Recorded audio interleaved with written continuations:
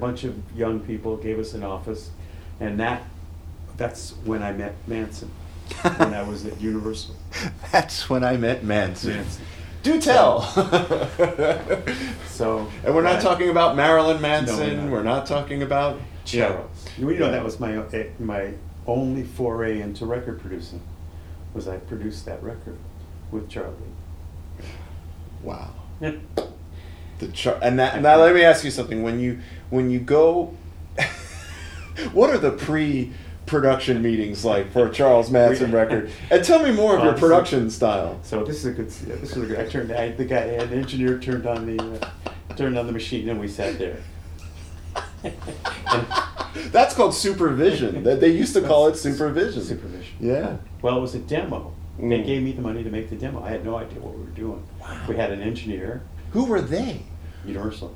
Well, this is a good story. Wow. Okay, so I'm not going to interrupt. Go ahead. So at that time, I was at Universal, and I had this good friend named Phil Kaufman, who was just a major character. He was like your father in many ways. A very funny guy. Phil got arrested for bringing marijuana from Tijuana here. Nice. He got caught, and he got sentenced to, I don't know how long, 6 months at Terminal Island, which is right here in San Pedro. Oh, I can only imagine. There's a bridge that goes to Terminal Island. I know, San okay. Pedro. That's all there is the prison there. So Phil was in Terminal Island, and his cellmate was a guy named Charlie Manson. And at that time, Phil and I were very close at the time. Mm-hmm. And I used to send him letters. I'd mail him letters and dip them in acid. So he would take the letters and they'd cut them up, and he'd give them to his friends in jail. Yeah. They'd take acid in prison. So he gave Charlie some acid. Charlie wanted to know who he got it from. Oh, yeah. He said, me. Yeah. He told him, when you get out. Oh, Charlie wanted to be a musician. He aspired to be a musician. He asked Phil, did he know anybody? Phil said yes. He knew me. I wasn't really not in the music business, but he thought I could maybe give him some introduction. At that moment in time, Universal Studios had just started their own record company. Yeah. Uni Records. Yeah. Under Russ Reagan. Yes. Totally. Yeah. So Charlie gets out of prison. He calls me. He asks if he can come see me. I say yes. We don't set anything up, but one day, not much later, mm-hmm. I get a call from the security guard at Universal, the front gate, saying there's this guy here to see you named Charlie Manson. So Charlie, I tell him where my office is. Yeah. Up drives this school bus that Charlie had incorporated somehow with about 5 girls. They come into my office. They're all loaded. Charlie's got a guitar. He starts singing, and these girls are dancing around. They start getting undressed in my office. Just having a great old time. They're high as a kite. I call Russ Reagan, who had just started the label. I said, there's a guy here. Not sure if he's good or not, but would you take a meeting with him? He said, come on up. So we parade this Charlie and his merry band of gypsies up to Russ Reagan's office. He's just setting up this office. There's like boxes in the thing. He hasn't even moved in yet completely. Right. Charlie walks in, and this is like full hippie regalia. Right. These girls and Charlie. Charlie proceeds to sit Lotus style on Russ Reagan's desk. Totally intimidated him. He sat right on the desk, and Russ is sitting in his desk chair, and he starts to play, and the girls start dancing around the thing, and Russ is looking at me like, what the fuck is this? Yeah. Anyway, he finishes the thing. Russ takes me outside. He said, I'll give you a few $100 to go to the studio and make a demo. Yeah. I don't know what the fuck this is. So we go to Gold Star Recording.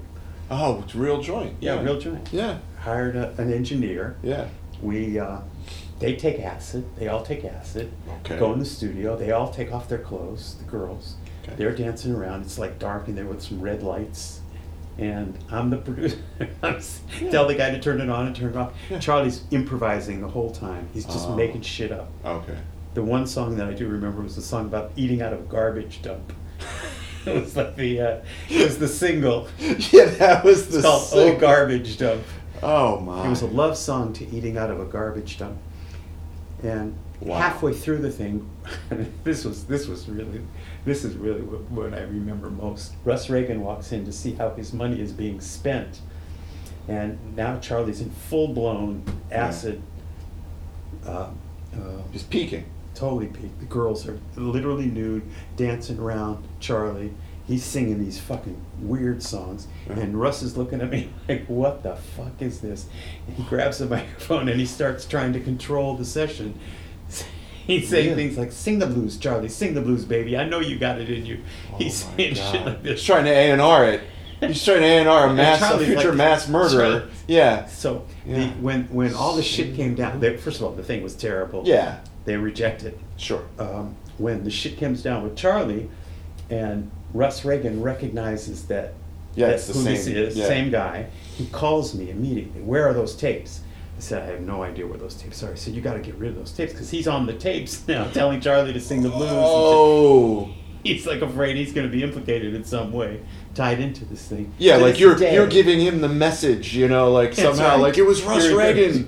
He was speaking to me through, So Russ Reagan to this day still thinks that I have the tapes, and that no, that's ridiculous. Still thinks that I have the tapes, and that could cause harm if I wanted to by linking him to the Charlie Manson tapes. Wow.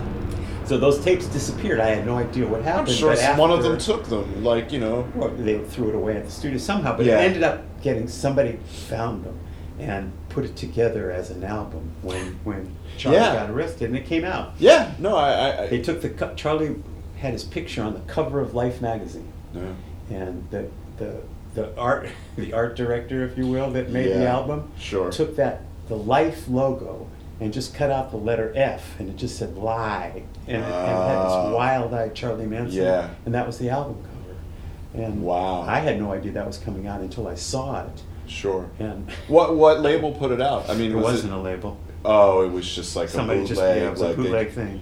Pressed but up they vinyl. Unfortunately credited me in the thing. They were like, because your name's probably on the tapes I'm that they lifted off of like half-inch tapes. So my name was on the tapes. Wow. So I mean, obviously, we all know what happened to Mr. Manson. What happens when he starts doing his thing? What did you do?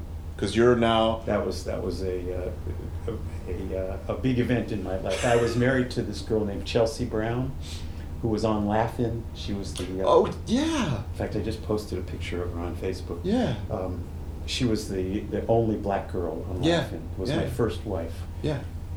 When Charlie was doing this shit with me, he came over to my house a couple times. Oh boy. Saw me and my wife. When the shit came down, the Manson shit came down, one of the things that was described about Charlie was that he had this real racial. He believed that Armageddon was coming, and that the Beatles, Helter Skelter. That's where Helter Skelter came from, and that it was going to end up as a race war. Right. And he had a deep-seated hatred of blacks from living in prisons and all that. So when they did the deed, I was in New York, and I came back to New York and drove home to my wife, and I got home, started unpacking, I was knocked at the door, and it was the FBI to talk to me. And they said they had just arrested Charlie Manson, who I was totally freaked out about anyway. I mean, I knew that they had arrested him as the guy. Yeah. They said, we have a list of people that he's intended to kill, and your name is on the list. That make the top 20? Yeah. Wow. So I mean, it's not funny, but it wasn't funny at the time. Not even a little. But I left the country. I went to Europe, and I just hid out for like 3 months because I knew there were other people in the Manson clan that were not arrested. Right. So who knows how crazy they were? He had a lot of influence over these people. So who knew whether they were going to carry out his will? Wow. But my wife and I were on the list of people he was going to kill. Wow. Which totally freaked me out. Yeah, I can't, the first thought that would come to my mind is, where on the equator can I go? Like, where could... Feet don't fail me now. Wow. So then, it's a couple months, I would imagine, before my children heard this story. They look at me like, what? I mean, because you could, I mean, You try to put together some kind of legacy for your children, that they could be... And my kids, I mean, my dad produced Charlie Manson. That's a nice one. Well, and the thing is, your kids are younger. Like your kids aren't my generation. Your kids are. No, I mean, yeah, they're like a sub generation. They didn't know about Charlie Manson. Not at all. There's a book out that this story is contained in. Called Helter Skelter. It's the official. Oh yeah, no, I've read it. That whole story is in there. My kids read it. I mean, yeah, you know, it's like I guess as a parent, you know, it's a book you don't want to be in. Yeah, Charlie Manson bio. Yeah, but that can bring us to something that they might want to be part of, which is only a couple years later. You're producing Car Wash, man, and that was like such a thankfully it'll distract them off of the Manson story. And I remember that. Honestly, I remember meeting and knowing who you were as a very little kid. A little after that, probably before Fish and Save Pittsburgh, because I went nuts. Mid-70s. So mid-70s, but I remember Car Wash. I mean, I saw Car Wash. I mean, you know, like that was that era. Like my parents would be like, "Well, it doesn't matter. Just bring the kids. You go to a movie." I saw Midnight Express when I was 8. You know, or 9. You know, wrong stuff, but yeah. But right stuff for the son of your father. I will tell you one thing. Incredible stuff. And I actually talked about this in another episode of the show. That movie, my mother took me to it in our little sort of suburb outside of Philly. Midnight Express?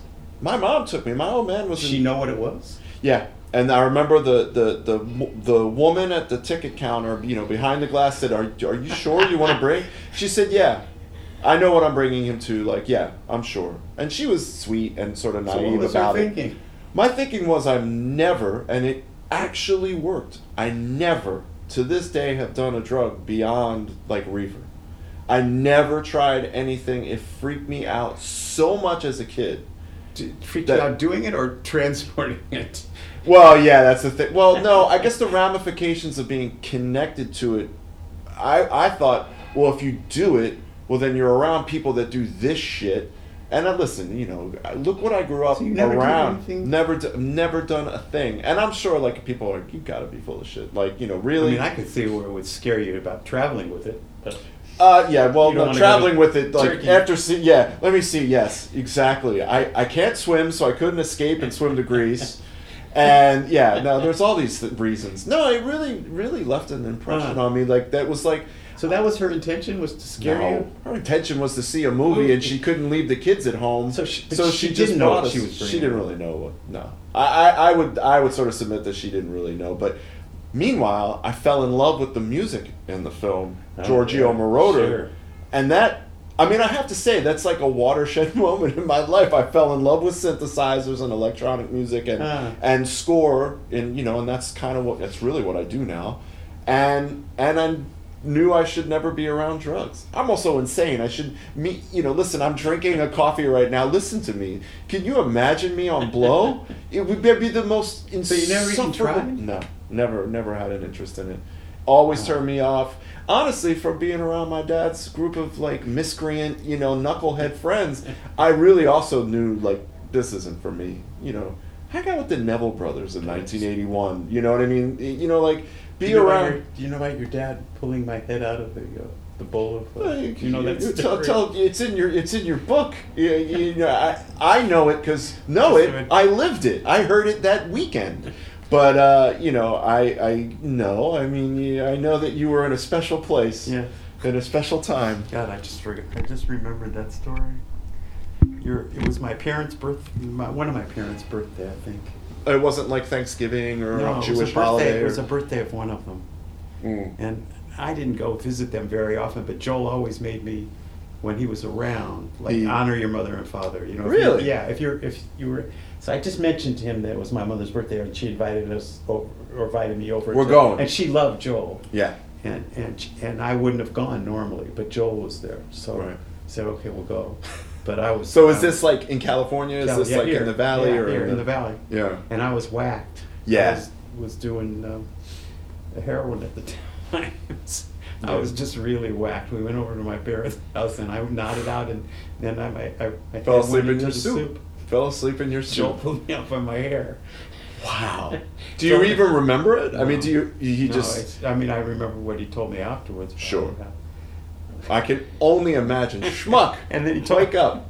I remember him telling my mother that I really worked hard and I was really tired. Right. That's why. Yeah, no, he was that kind of cat. He was not gonna. No, He made it, but she knew exactly what was happening. But of course, he made up this. He really rescued the situation. Were you with other people? Did you bring it? Like, were you with other friends? It was just the two of you. Just happened to go to her birthday. I don't know why, but he was like somebody my parents really loved. Joel, my mother especially really loved, because he had this way of like flattering her. You know, the way he did. He would. You know what? Honestly, I could say like he's really respectful of.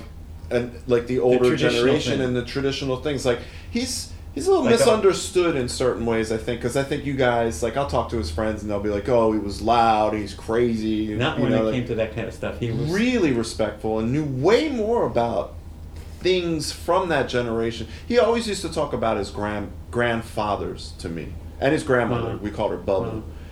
And these were people that were really like, I remember my great grandmother. She literally talked like, one of these women, she barely spoke English. Great-grandmother? Great-grandmother. Bubba. We called her Bubba. She lived in, in Philly, right near the city hall, and we'd go visit her, and I just remember thinking that she was 2.5 million years old. Like, you're so young and you see someone, and So she couldn't have been around very long in your life. She wasn't, no, I think maybe when I was about 8 or 9, she may have passed. But I just remember, she would say, and then I remember there was a car in the village. Like she literally said stuff like, well, my father had a horse. I didn't believe. She saw, like, Charlie throws this great line, in the shtetl, how's the mud today? Is the mud good? How's your mud? Like she went from mud to, like, the moon. So she really caught a real run. Like, I think of kids now. What are they catching? She in Philly? She was living in Philly. They came through. They came from. I think they came through Ellis Island and they came to Philly. Yeah, because I think everyone came through Ellis Island at a certain point. I don't think Philly was a port that would receive. No. They had to go through Ellis Island. Yeah, I think that was the thing. So they were like early 1900s, and my uncle and my grandmother, his mother. They were born here, first generation, and That's the same exact with mine. My grandparents were from the old country. They escaped the mud. They come through. Now, where did they stay? Did they come out west, or did they stay in New York? They went to Cleveland. Cleveland, really? Yeah, my dad was born in Cleveland. Okay, you never lived in Cleveland. No, I was born here. Oh, okay. I'm the first Jew in L.A. That's right. That's what that badge is on your. Yeah, the first Jew born in L.A. Oh, wow. But it's funny. I was driving over here, and I was like, I moved here 2.5 years ago. The version of LA that exists now and the version that you grew up in, totally different. It's like a different planet. It's totally not different. Even remotely the same. No. There wasn't a lot of Jews here when I was. No. I mean, I say that jokingly that I'm the first Jew born in LA, but there wasn't a lot. No. The Jews that came here. I was actually thinking about doing a book on this album, and in fact, it's still might. The Jews that came here in my parents' generation all came here for unusual reasons, because the Jews that came in your great-grandparents' generation that landed here from the old country all settled in the East Coast, in the big East Coast cities, Philadelphia, New York, Boston, to some extent, Cleveland. Yeah. There's Jewish settlements everywhere. Nobody came to L.A. The ones that did come west came for bizarre reasons. My grandfather was diagnosed with asthma, and was told he needed to get to warm weather. He was a peddler. Yeah. It took him 11 years to cross the country. My mother was born in Cheyenne, Wyoming. She's the only Jew ever to visit. Let alone being born there. Yeah. It took him 11 years to cross the country. He would settle somewhere, buy and sell shit, get enough money to move on. He got here. The year he got here, he died from asthma. It took him 11 years to get here. The irony was that's the most Jewish story ever. That's wow. So, but the Jews that came here all came here for. They were either dreamers with because the settlements were all in New York. It was all set up for the Jews. Had there were a lot of them. So the ones that left and then came west came for bizarre reasons. Yeah. So can imagine. Yeah, because this was set up out here much differently. There were the entertainment business was that's a lot of them came for the entertainment. That opened business. It up. But before that, you had guys like Huntington you had these sort of like almost like Andrew Carnegie kind was of like I own all of the water in You California. could take it over. That's right. You can take over anything. So yeah. But the Jews hadn't found any place here yet. No. And the entertainment business was the big attraction for the Jews that came here early. Yeah. And I think the schmata business also for some. Sure. I guess that goes everywhere. Yeah. So wow, yeah, you just come across. Well, I don't know how that gets us to car wash, but I want to talk to you about prior, if I can get any kind of. So car wash happened. My PR business was going in the tank because of mismanagement. I had a big PR business, and we were really the kings of it of music PR at that time. We were representing everybody. So did you? All right, let me just backtrack a little. So did you get into the music PR thing through the uni? Like you were I not with Reagan or whatever his name is. No, nothing. I with got Universal. through it just by hanging out by the Sunset Strip. Right. I would go to clubs and stuff, and I really loved the music. I would just go wherever I could hear, go to jazz clubs. Now, that was how your father and I first connected, was just through our love of jazz. Oh, really? Yeah. I mean, I remember talking to him about jazz in those days. Well, did you meet him? Like, was he on the road and you met him out here? No, I didn't meet him. Or you see his name on records, or did you? Now that I don't. I think it was Michael. Really? It was really through? Michael. All right. So But Michael, I mean, the thing that we connected musically was that we both knew a lot about about jazz. That white kids weren't. I'll tell you the certainly not West Coast white kids. Here's the connection he always referred to, and what's that? The one conversation we had that connected us musically for the rest of our lives was I said to him, we were talking about things we loved as kids, and I said Ray Charles. That's all it took.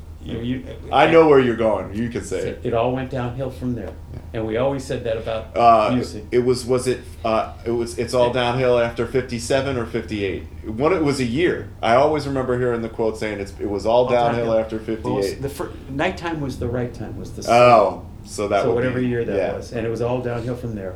No, what I say was. What the I song. say was It was the song. Yeah. Nighttime was the right time. Was the first thing we heard. We both heard that together. Right. Well, not together, but we both. That was the first thing we both heard. Yeah. And then what I say was the thing that just said, "That's it." And I remember where I was when I heard it the first time, and that was 20 years later. You know what I mean, or whatever.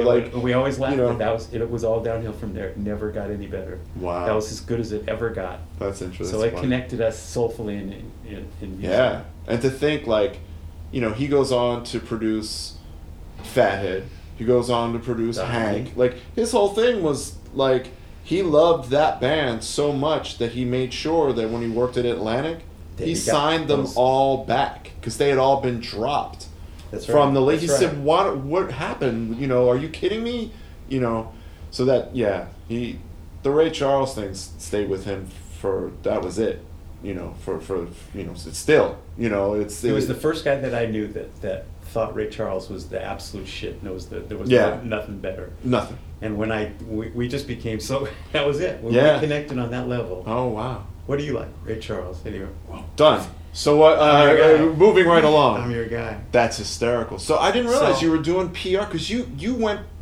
It seems like you snaked in and you were doing PR. I knew you as a PR guy 10 years ago. I mean, like, you were really doing PR. Not 10 years ago. Maybe 15, 20. You were still really doing PR, though. Well, I did PR up until the 70s. Then a music PR. Oh, right. I stopped doing music PR after that. But so I started this little PR company in the late 60s. And I just got really fucking lucky. I didn't have a clue what I was doing.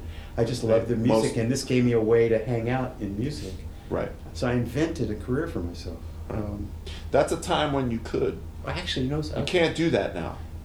Here's what you like this, because this connects to Ray Charles. I was living in an apartment building in West Hollywood with nothing to do except I was hanging out, selling a little dope to pay my bills and stuff, but not working, not doing anything, just hanging out. Just a nice Jewish boy selling some dope. So there was a girl across the hall from me, this very foxy girl who I never could get. Foxy? Yes. Good word. So I could never get close to. I mean, I hit on her 50 times and she never went for it. Right. But one day she came over to my apartment and she said, I just met this guy on the street named Kenny. Oh. No, you're not. You have no idea where I'm going with this. Oh. Kenny. What was his name? Fuck, I can't think of his name. He was a drummer, and he was married to Nancy Wilson, the jazz singer. Oh, okay. Kenny Dennis. Yeah, okay. Kenny Dennis. Yeah. Jazz drummer. Right. She said he hit on me, and he then tells me that he's married, and he invites me to dinner at his house. That he's married to Nancy Wilson. She said, "I'm afraid to go alone. Will you come with me?" So to me, it was dinner. I was getting a dinner and a chance to meet Nancy Wilson. So I go to this house.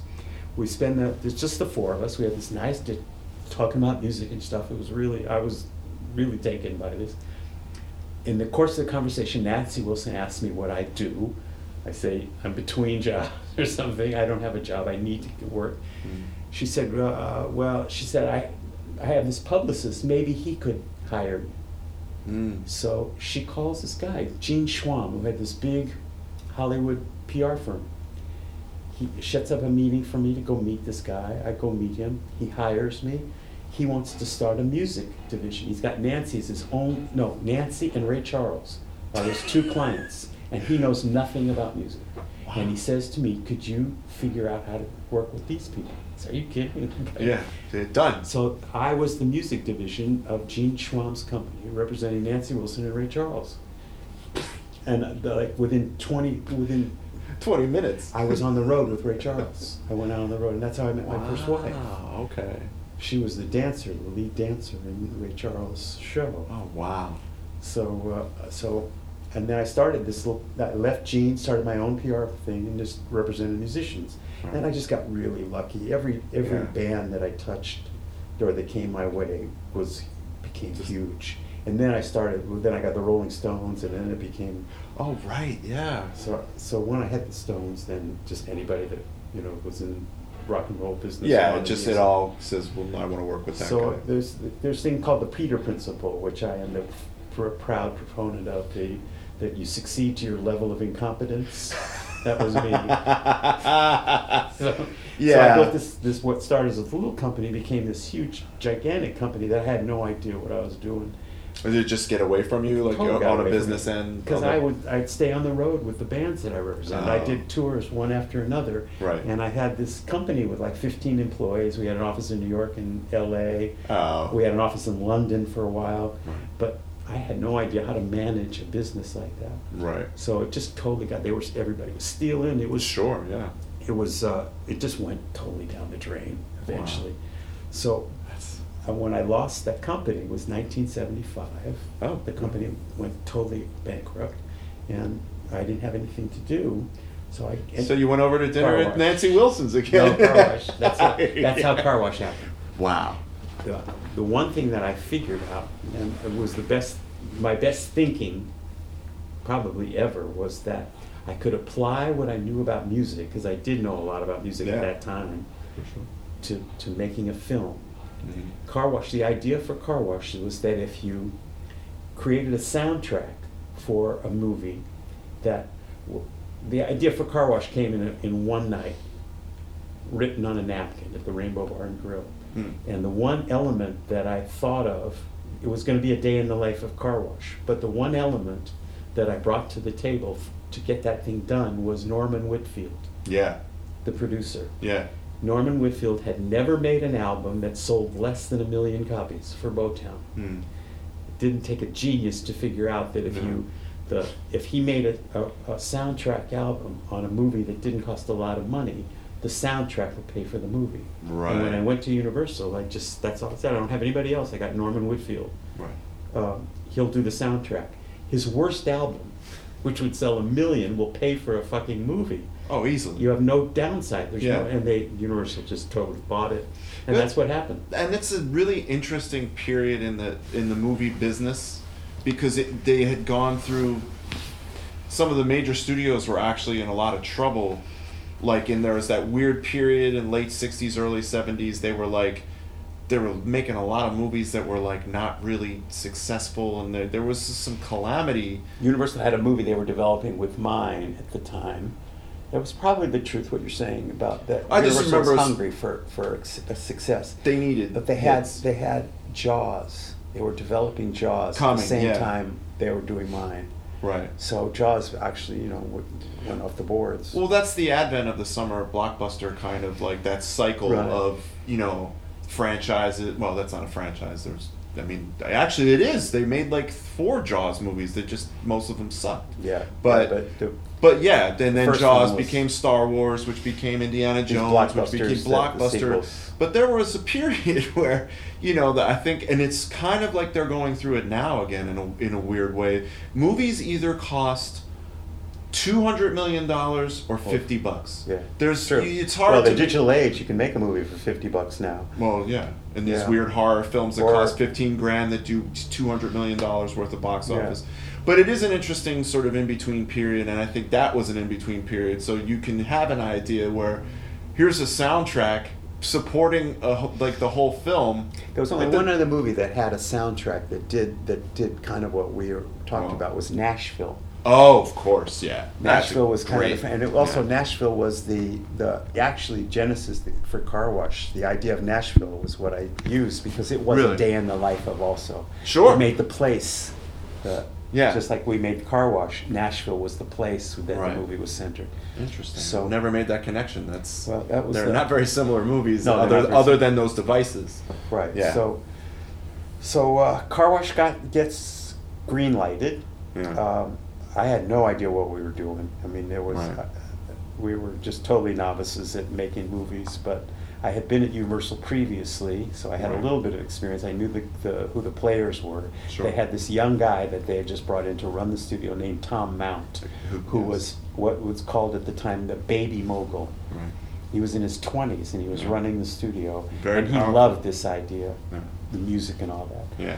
So the Richard Pryor story was also interesting. The Richard Pryor played a character called Daddy Rich in the movie, this Reverend. The character was based on Reverend Ike. And Reverend Ike... One of my all-time favorites. Yeah, I mean, talk about, like, every Sunday night in my childhood was like, well, I'll stay up till midnight because I get to... Reverend Ike was the best. Best way to be lose your money. Wait, the best way to help the poor is not be one of them. Yeah, exactly. Unbelievable. And you got to get out of the ghetto and into the Gitmo. Yeah, Reverend Ike was spectacular. So we wrote this thing for Reverend Ike, and I got Reverend Ike to come to the studio. Yeah. And he shows up with an entourage of about 8 Rolls Royces for the meeting. Wow. I'll show them. Yeah. So we were in the process of signing him to play that part, Daddy Rich, when I get a call from him in late at night, said he talked to God and God told him not to do it. And what I'm sure really happened was that he got nervous that we were gonna, make him look silly, right? Which we intended to do, but he didn't want to be portrayed that way, so he pulled out. And this was like at the 11th hour. This was like 2 days before we were going to shoot. We were thinking about suing him because he had committed to doing this, and he was really fucking us up, and that just had the idea prior. So I forgot how we got to. Yeah, how did you get to? I mean, he seems almost like why wouldn't you just go to him in the first place? But because he was really Reverend Ike was the real guy. Well, obviously, yeah. And if we could have had him the way we wanted to and really just played with him, it would have been very funny. But so then we couldn't get that. We got Pryor. And Pryor went for it immediately. He loved the idea. So that was the fun part for me. After we got Pryor, we had gotten Pryor for 1 day. Yeah, that's what I read that. It was 1 day's work. Supposedly, that was all it was going to take, but it dragged out. We were all getting loaded, and it just dragged. The day got long, and it got dragged out, and we didn't finish in the 1 day. Right. So now we are fucked because he can hold us up. He can stick a gun to our head. We don't have him contractually for more than 1 day, and we don't have the stuff done. Yeah. So I took Richard into our trailer, my trailer, and just a pile of coke sitting on the thing. He said, "Richard, we got to talk about. Will you help us do this?" He looked at that thing and he said, "Are you kidding me? I'm in." I mean, words to that effect. Yeah. So we just got wasted, and he came back the next day, did it for nothing. Really? Yeah, didn't charge us anything. Wow. He just liked what he was doing so much, and it didn't matter to him. He didn't give a shit. I mean, it wasn't going to be for that much money, but he could have fucked with us. Sure. So. And I'd imagine on the back end of whatever. I mean, that's weird. There was no back end. That's Nobody what had any back yeah. end. I was gonna say that didn't exist. No. I mean, I was making the assumption that maybe that stuff had kicked in by then, but no. But the beauty, I mean, one of the things I loved about Richard, he just did what he wanted to do, and this is what he wanted to do. He really liked it. He liked doing it with the Pointer Sisters. Sure. It was a lot of fun. We had just a lot of fun. Yeah. We got very high that day. We all got very high. It was great. Oh my! So we ended up getting Richard and to finish it, and it turned out really well, obviously. Yeah. No. It was so this massive. just to give you an idea, a frame of reference. That movie cost $2.2 million to make. Right. It grossed. Oh fuck! What was the number? It grossed like $6 million or something like that. That doesn't sound like a lot, but at the time it was it was in the top 100 grossing films of all time. Right. It made the list of the top 100 of all time. Yeah. Grossing only not 6 million. No, it had to be more than 6. It was more than 6 million, but I don't remember the like number. 26 million or.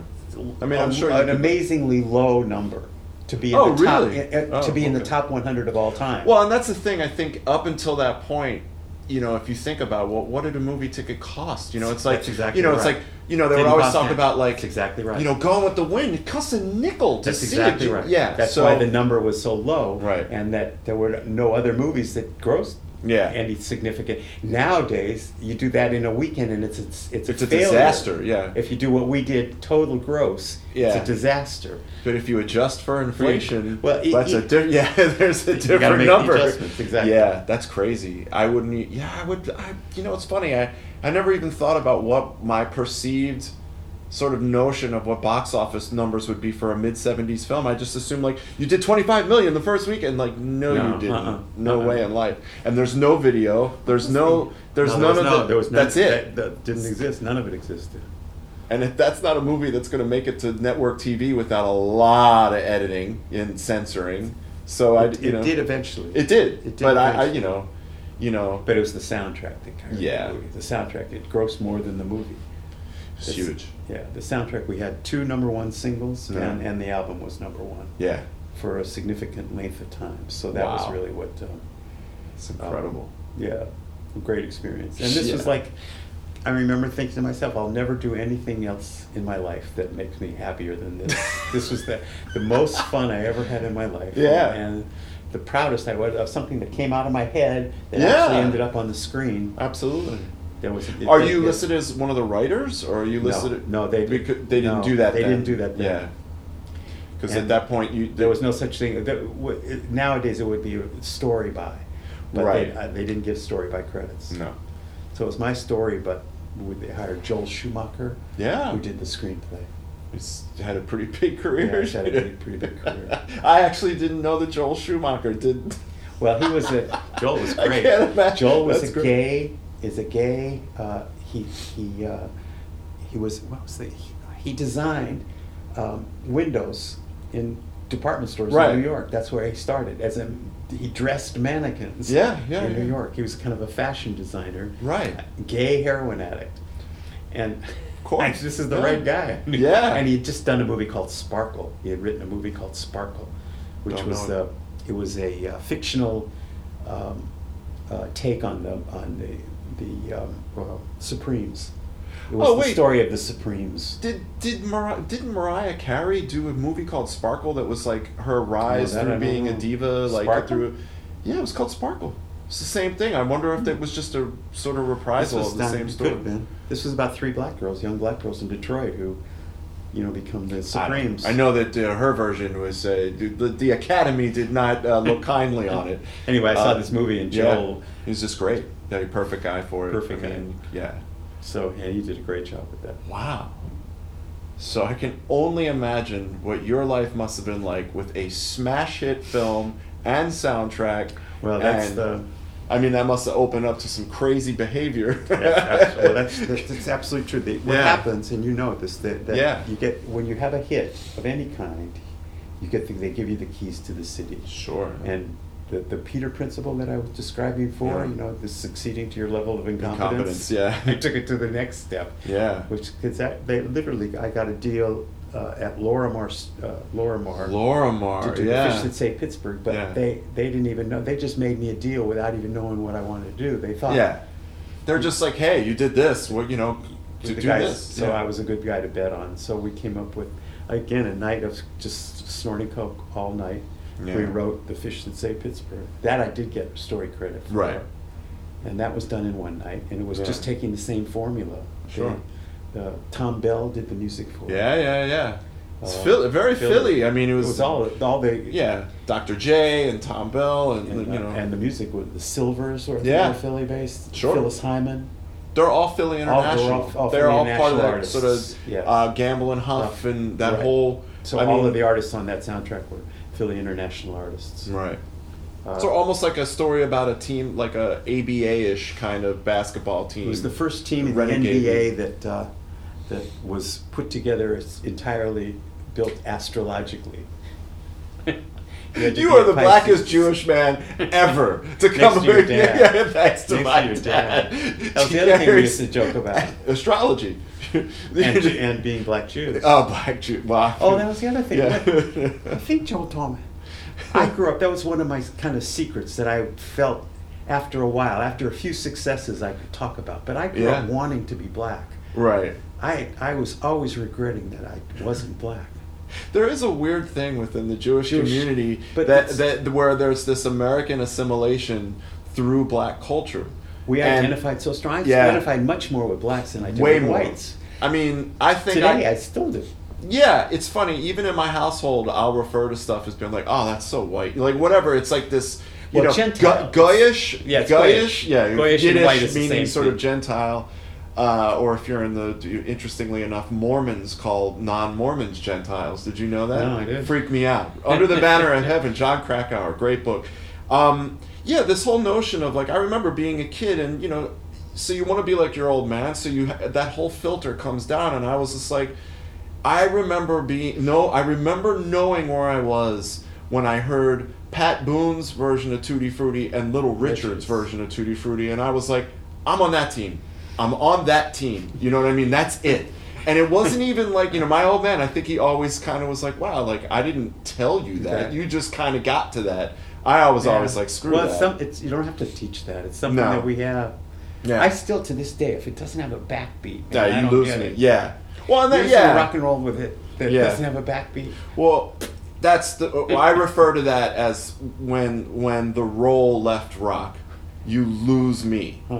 To me, like, and it's like I'm like I don't know, and it's funny. And my older brother David has incredible knowledge of music and really, really gravitated towards rock when we were kids. And I just remember being inundated with I actually really liked The Who, but Zeppelin, it didn't move me the same way. And the thing is, the irony is stealing everything from old blues records, lyrics, guitar riffs, everything.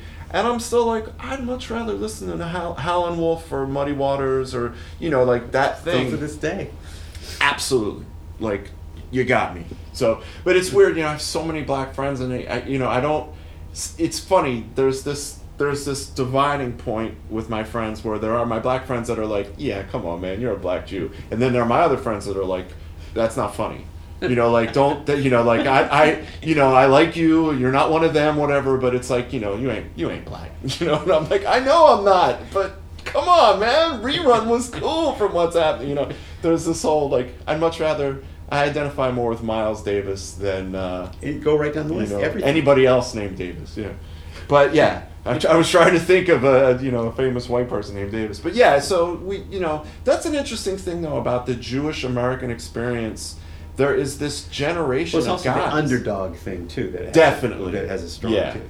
Definitely. They were the underdogs, and we were the underdogs, and you root for them. I always rooted for them in that role. Except we came here because our grandparents wanted to come here. No one... Yeah.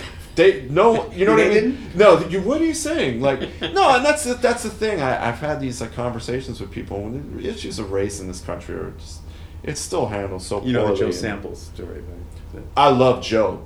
Tell me anything about Joe. Joe Sample was the first African Americans in this country. Did you know that? His family? Really? When they I got didn't. off, Wow. when they got off the boat, they said, "Here are the samples." That's great. Wow, boy, did I just fall for that. I love Joe. You Wow. never heard that before? No, I've never heard that. I can't believe It's Stuart didn't horrible. tell you that. No, Stuart didn't. Joe certainly. I mean, I've spent enough time around Joe. We used Yeah, to and I know. laugh. Wow. Here are the samples. Wow. I went to college with his son, Nick. Oh, yeah, nice. he's a great cat, great bass player. Yeah. Wow, that's really funny. You got me. I like being gotten by something sure. like that. Your dad used to get me all the time. Yeah. You have the same. You have the same quality. Well, you lead somebody right into it, and then but if you got him, he would say, "I'm a lot of things, babe, but one of them is not your straight man." I was born at night, not last night. Not last night, yeah. But just wild stuff. But okay, so you make that. I know that movie wasn't a success. It wasn't a success Like at all. the record even didn't. There Nothing. wasn't a hit. There No. was nothing. I remember. Unfortunately, that's when I kind of remember knowing who you are as my dad's friend, and knowing that. But I know that from that, like your career has been fascinating because you always, all right, that didn't work, I'm a publicist again, or that didn't work, I manage people, or that didn't work, I'm an author, that didn't work, bounce back. I have a lot of it's resilience. crazy amount, like almost like literally, like people talk about Miles Davis reinventing music if you reinvented your career every 5 years, like that I can think of, maybe a little bit longer periods, but the Yeah, I movie went through a thing, lot of things. It's all or largely drug related. well, Sorry you're to very, say. and I respect that you're very frank about that. It's like things got you. Fish That Saved Pittsburgh was a disaster because of my drug Sure. addiction. Well, I was commander of the ship, and I was like totally out of control. Yeah. I got kidnapped off of my own movie. You know that? Yeah. I mean, I know the vague details about that, but they had enough of you. The studio had enough. We were making the movie in Pittsburgh, so we weren't under their direct control. Right. I was in charge of bringing this movie So in. they're hearing reports and they're seeing getting dailies reports and and seeing dailies and seeing the costs that are going way over budget. The movie went double budget. right. It was like $2.5 million, and we brought it in at $5 million, Oh, that's which they weren't happy astronomical at that point. You might as Yeah. well be making Star Wars is and made they for would less. call and yell at me on the phone, and this was Lorimar, who were the Jewish mafia. These were the Yeah. tough guys. A guy named Mo Dalitz. These were all Cleveland Yeah. guys, actually. Cleveland Jewish Oh. mafia. All right, Uh, guys, your dad. Merv made- Adelson. Oh. You know who that is? He ran Lorimar. No, but the Cleveland connection with your old Mo man Dalitz. born in Well, Cleveland. my yeah, dad. he he would have wasn't- known no, these guys. no, All right. My dad was a schmata guy. Oh, okay. Dress salesman. But so I know You said Mo Dalitz? Mo Dalitz. Yeah, that's a real name. Yeah, I And know. Erwin Molaski. These are tough guys, Yeah. Vegas guys. Yeah. Now, so they would call and threaten me, and I was so high and using so much drugs that I would just not take anything seriously and fuck them. Wow. I'm the guy who made Car Wash. I know, Yeah. it's my movie and I'll do what the fuck I want. And Right. they ended up sending two guys to Pittsburgh who politely took me off the set and took me to a place called something Island in Florida. What the hell was the Yeah, I name know what of it was. Get off this movie island. It was something like Yeah. that. But they put me in a hotel room, locked the door, and Yeah. I had to. You're lucky that's all they did. I'm lucky. That's all they You're did. I'm very lucky. really lucky. Well, we were still in the middle of the production, so they needed me to eventually come back and finish the thing, but they took me off the movie for a couple of weeks. So that's why was making movies a way for them to like clean their money, or were they at this they point were they were already legit? into They that. were already. Had what was that the television series? The Waltons. That was theirs. they had a few bucks in their pocket. They went from doing crazy No. mom shit to the Waltons. That's about as white and guyish as it gets. Yeah. Good night, John Boy. That's Lorimar. Good night, Moisha. Yeah. Good night, wow. Moisha. Yeah. Wow. Yeah, that's how they made the whole. That thing. was Jack. That show was Gigantic. on for like. Oh, these guys are Forever. multi-millionaires. from Yeah. that show. Yeah. All right, so they no. said you're done. Enough of you on this movie, and it gets done. Well, no, not they made me dry out, and then they let me back. Okay. So they actually babysat me for a couple of weeks with these two guys and let me out of a hotel room. Wow. Well, I was addicted to heroin at the time. Yeah. So I had to kick and get some of my senses back. Right. But it was nuts. My partner, a guy named David Dashev, do you know him? Don't know the name, no. David managed the Persuasions. Whoa! I know some of them. I've Sure, definitely yeah. met some of them over the years. Yeah. So David was a music. You Yeah. love David. He was another black. I mean, a white Yeah. Jew. Yeah.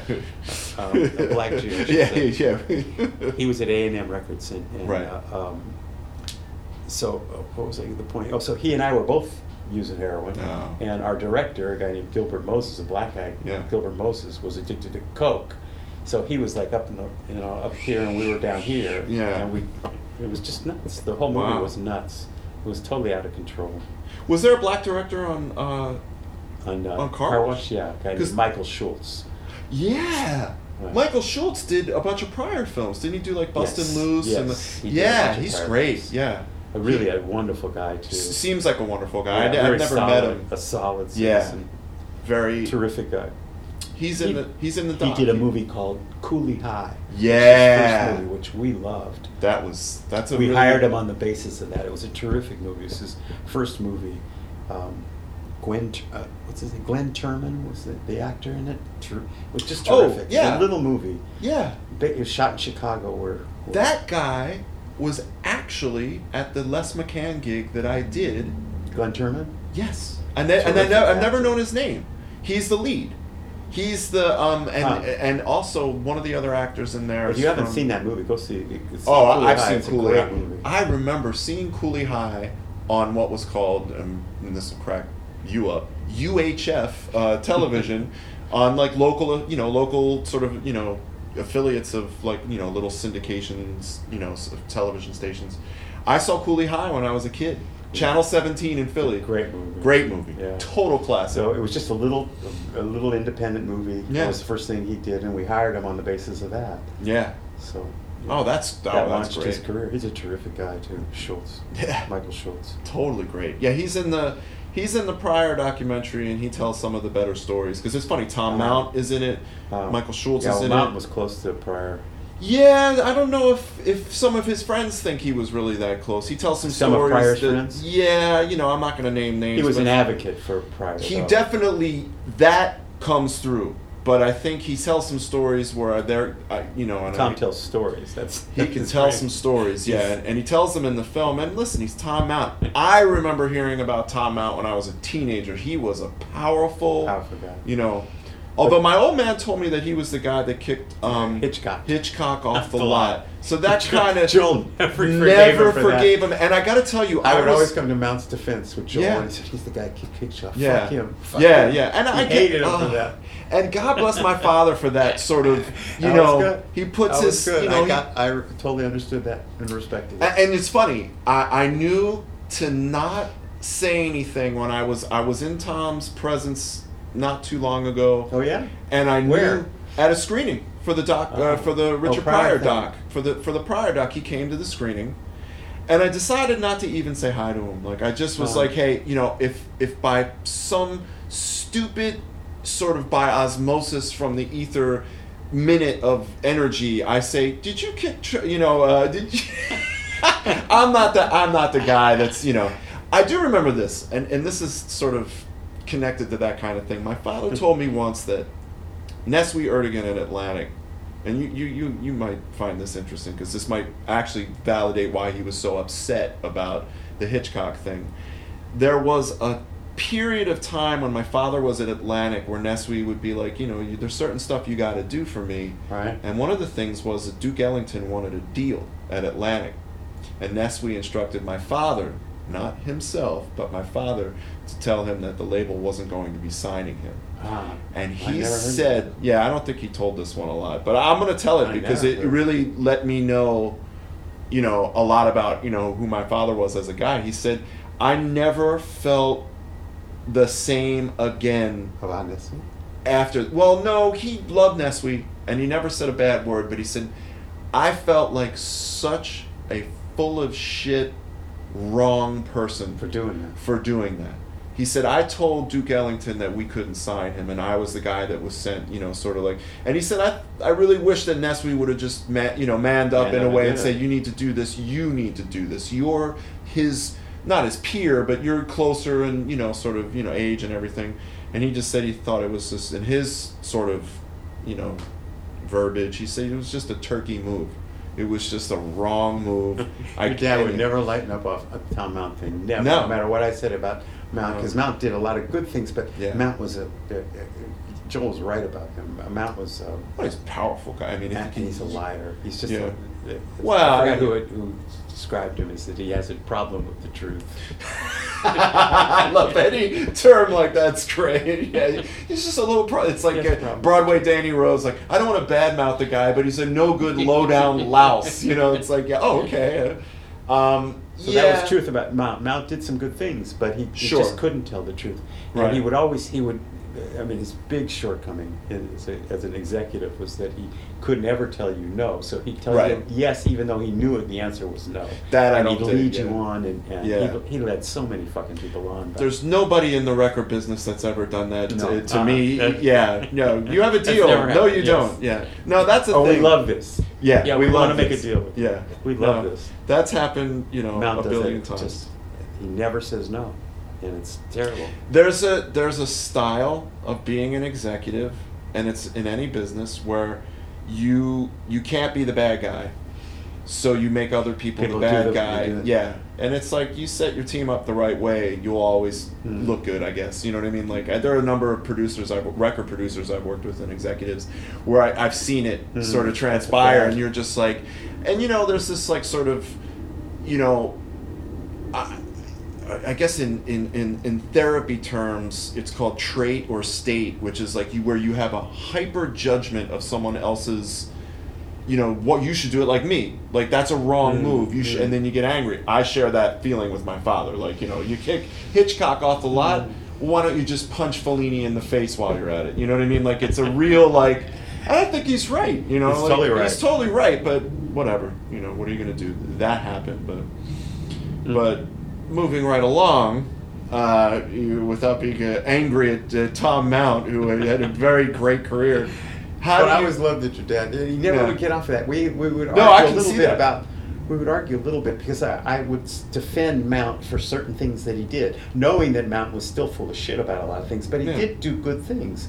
You know what's funny? I didn't know that you had written a book until a friend of mine said. My buddy, this kid Chris Root from Philly, is a great, just like a quirky little songwriter guy. He lives in Brazil half the year. His old lady's Brazilian, and he sends us. Yeah, she's great. She's a great singer, really cool. They live like a really cool life, and he just sends me this note. He goes, "Your old man's one of my idols now," and I was like, "Oh, wow." He goes, "I read this book, and this guy Gary Stromberg talks about your old man in the book, and he said the stories." There aren't a ton, but the ones that are there, good cat. And I'm like, oh, nice. I didn't. Gary wrote a book. You know, like, so you had the book out? Oh, I read it. I bought it on iTunes. Oh. I bought it. You want to do something fun? Read Max. Oh yeah. But read it out loud. Yeah. Because you end up sounding like Mac, and you entertain yourself. Yeah. It's just so much fun to read because I put it in the vernacular. Sure, unfortunately, turlet instead of turlet. Yeah, you do. And when you say it out loud, it just makes you laugh. Mac is wow. But it's a great. It's hard for me to do anything with Mac without already doing that. By the way, like he's the guy that. What was his quote? Well, I wasn't aware that I wasn't awake the last time we spoke. I mean, if you have any idea how many times I heard that for the first 3 months after it was uttered, I mean, it was pretty much a couple times a day. I wasn't aware that I wasn't awake the last time we spoke. Yeah. I mean, the first time I met Mac at a recording studio, Right Track Studios on 48th Street, and I had never met him. I'd always heard stories about. I'd obviously heard that story. You know, what was the other? He also. Was it Mac that said, "I ain't at any place"? He said something on the just crazy Macisms. So I was at a session, and I think it was like a David Sanborn record. I was like, you know, helping out, set things up, and we just went down the hallway, and I saw that Mac I knew what he looked like, and I obviously had spoken on the phone with him and whatever, and I walk over, and what I didn't know was at the time he was just on the little dark edges of cleaning up. Like he may have been chipping, but he was mostly clean. So he was, a little shaky. And I see him, and I always feel like when I was a kid, I came off like a Simpsons character, the kid that's like, "Hi, Mr. Rabaneka." I was always like this dorky, goofy pitch kid. I wasn't. I'm sure I was a little cooler. But I see him, and I say, "Hey, I think you're friends with my father. Just want to say hi. I'm Adam Dorn. I'm Joel's son."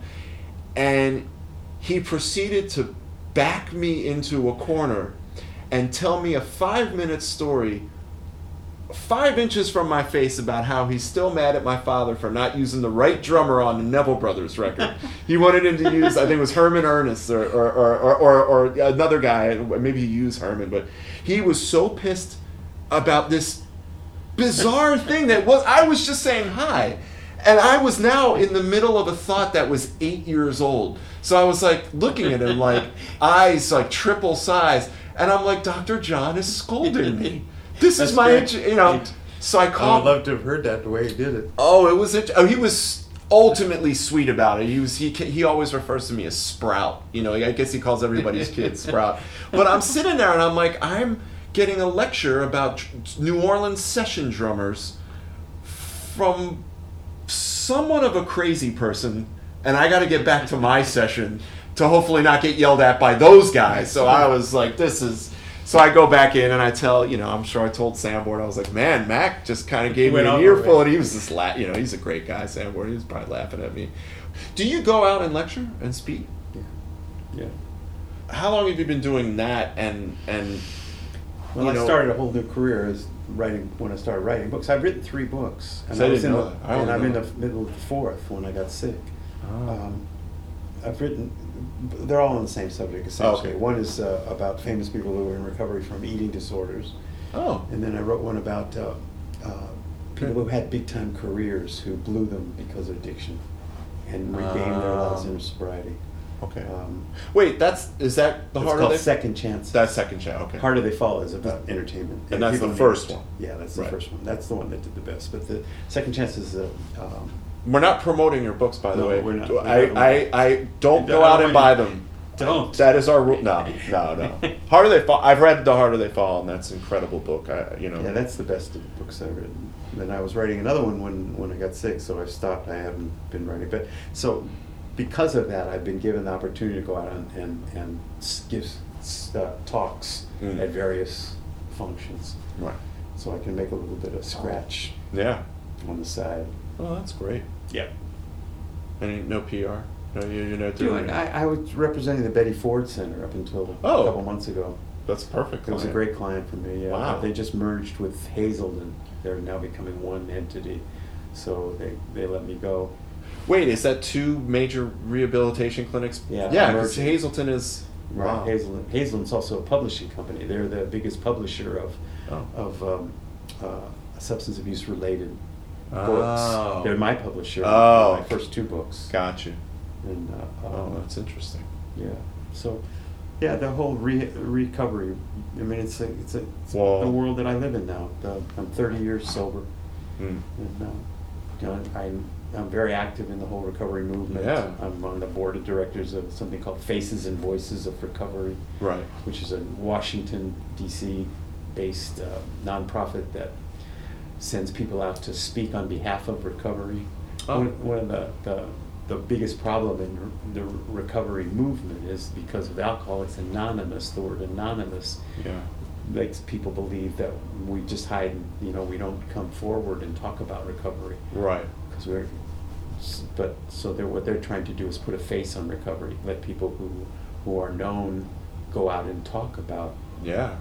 That I'm a citizen now, and I am I'm a former drug addict, and I'm in recovery, and I live with you don't have to hide your daughters when I come around. Yeah, right. Of course not. Oh, that's great. I mean, so that's what my life has been about for the last several years. Stuff related to recovery.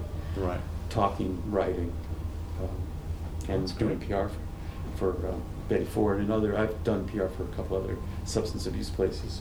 I'm actually representing a new rehab in the Cayman Islands that's about to open, so I'm going to go spend some time down there. Is that where all the, like, you know, the Romneys hide all their money, or In the Cayman Islands, yeah, yes. no, It's true. just such a joke. No, I always remember hearing about that during the election. Yes. Well, okay, wait. So along those lines, let me ask you one question to get your opinion on something. You know, what do you feel about these shows, like a reality show that shows the process? Like, you know, like I'm trying to think, was it Dr. Well, no, there's this Dr. Drew, or, you know, I mean, since you're really on the inside of the stuff and you've written, I mean, I know he's an expert at something. What's your take on, you know, I find it to be really disturbing to watch, you know, sort of someone who's had a career fall apart in the 70s as a child sitcom star go through, you know, rehab for pills, or named 15 other people. You know, that's just a category of drug addict almost. It's kind of tragic, and I know I just asked you a question. I'm giving my answer. It's tragic to watch it, but what's your take on it as someone that actually lived through this? You know. Depends, you know, it depends on who and what the specifics are. I'm all for the idea of promoting recovery, but I don't like the exploitation of celebrities, the way celebrities use it for their own purposes. I think there's a lot of ego involved in this stuff. True recovery is about just rebuilding your lives and becoming humble, and, you know, showing some humility about what happened, and there's a way of presenting it that is genuine, and I think a lot of these shows are not genuine. They're artificially created. They're Dr. Drew's a great example of it. I mean, it's about creating an audience. That's really what his primary interest is. He's becoming a rock star. You know, he's becoming the sure. And he's not a real authority about this. I mean, there's a lot of people that have died. That's kind of why I ask. I've noticed that there's at least because 2 or 3. He's not an authority. I mean, there aren't. Really? He's not really an authority about this stuff, and he exploits. A lot of people are exploited by him. So I always thought it was weird. It's like, what is this show doing on like VH1? You know, it's like show Interventions has been huge. Have you seen that? I've seen it. You know what? I saw it one time. It disturbed me so much. I don't like watching. You know, whereas I'm addicted to I'd watch The Housewives of Ogden, Utah. I'll watch any of those shows. They're hysterical to me. How about Duck Dynasty? You watch that? No, and it's really funny right now. And this will sort of time date this episode. But there's all this uproar because they found out one of them is a little sexist and hates gays and blacks. Wow! Holy shit! Yeah, you don't like black people? That's insane. Yeah, it's horrible. But yeah, I don't. It's funny, I watch... It's astounding how big these things are, though, how many people do watch. Yeah. They spike. And they're up in arms now over Duck Dynasty. How could they do this? Oh, you know, it's like, I always think of the Hindenburg. Oh, the humanity, you know. Too bad your dad isn't around for those. Duck Dynasty would definitely been his favorite. Yeah, he liked the Whitney Houston and Bobby Brown show. That was his favorite, and luckily he got to see every episode. Yeah, no, that stuff is horrible, but... Well, shit, I think we touched all the bases, man. Man. I got to get going, too. Good. But that's... I'm staying. Yeah, just where we're going. I'm taking a shower. All right, Gary Stromberg, thank you.